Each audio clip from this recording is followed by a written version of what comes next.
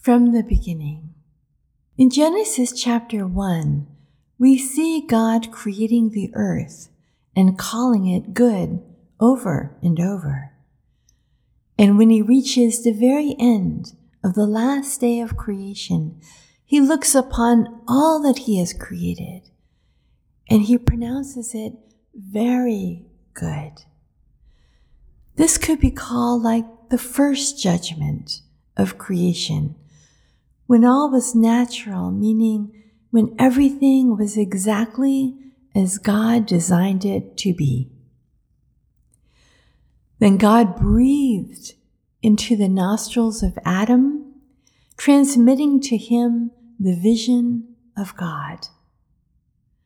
And the grace of the Maker clothed the first man with glory, honor, and majesty. However, we know that mankind fell into sin. Adam and Eve, they were dominated by conceit over their state.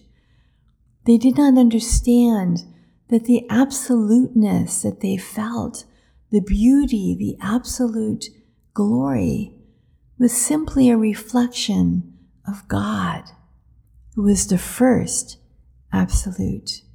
And so, unfortunately, instead of the glory of the incorruptible God, Adam came to know darkness, corruption, and death.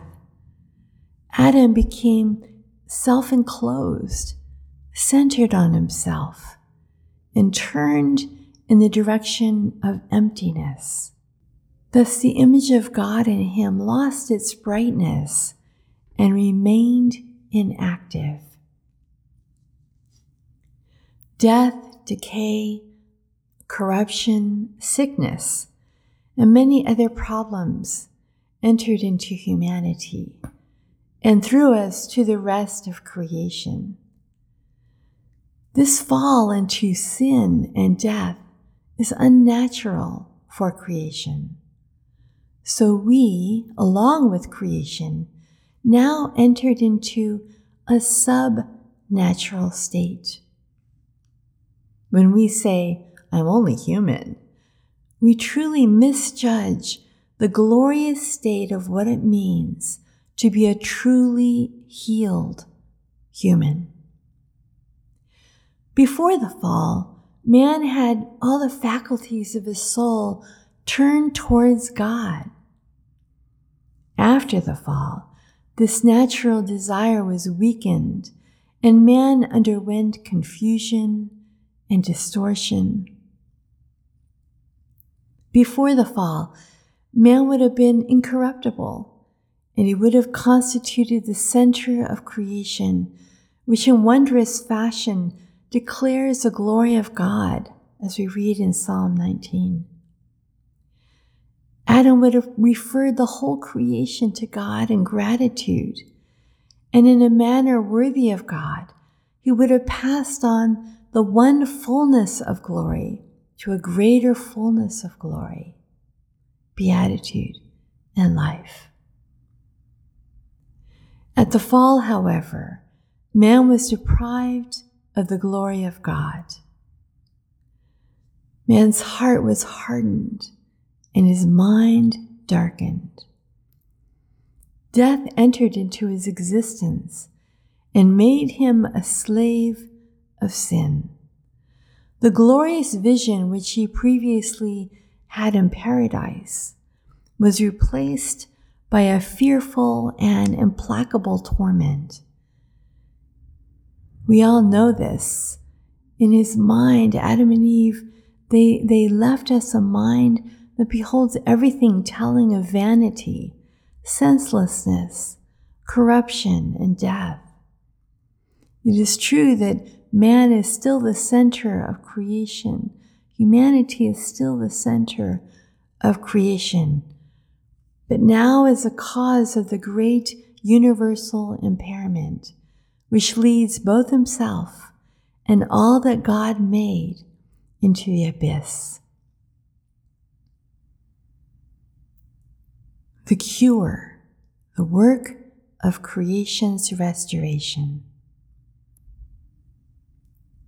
But the Son of God, by the utter humility and love he showed toward humanity on the cross, and through his resurrection has bestowed on humanity the grace of repentance and the power of regeneration, by which the image of God in humanity is restored to its pristine condition.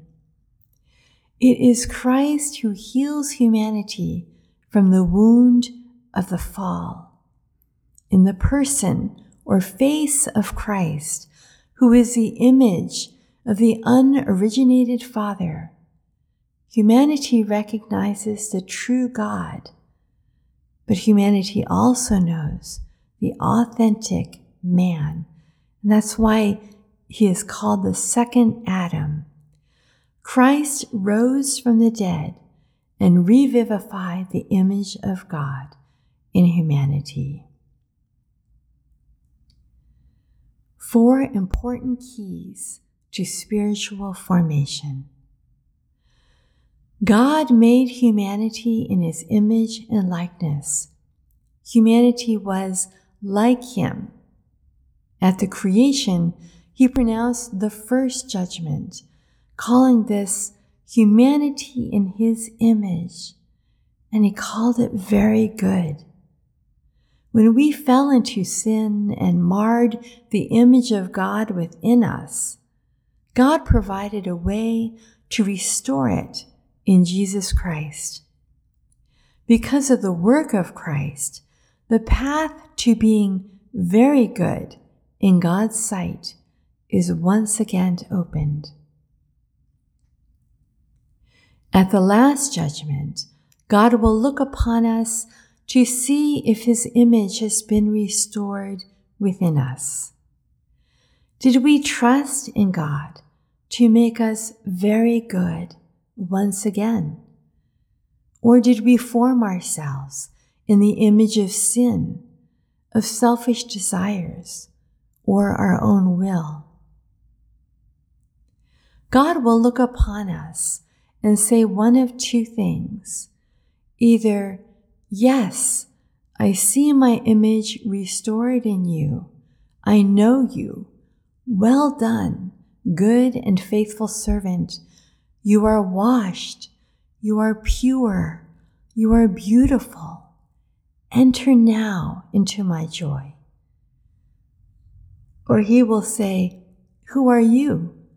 I look upon you and see the image of sin. I see the image of self-will and selfishness. I do not recognize you as the thing I called very good at the first judgment in the garden. Depart from me, for I know you not. Conclusion.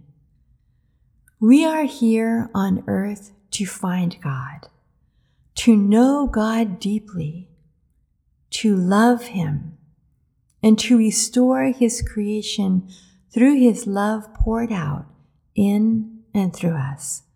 And that's the entire purpose of our existence. Let us not waste another day. Let's say along with St. Herman of Alaska, from this day, from this hour, from this minute, we shall strive above all else to love God and to do his holy will. Amen.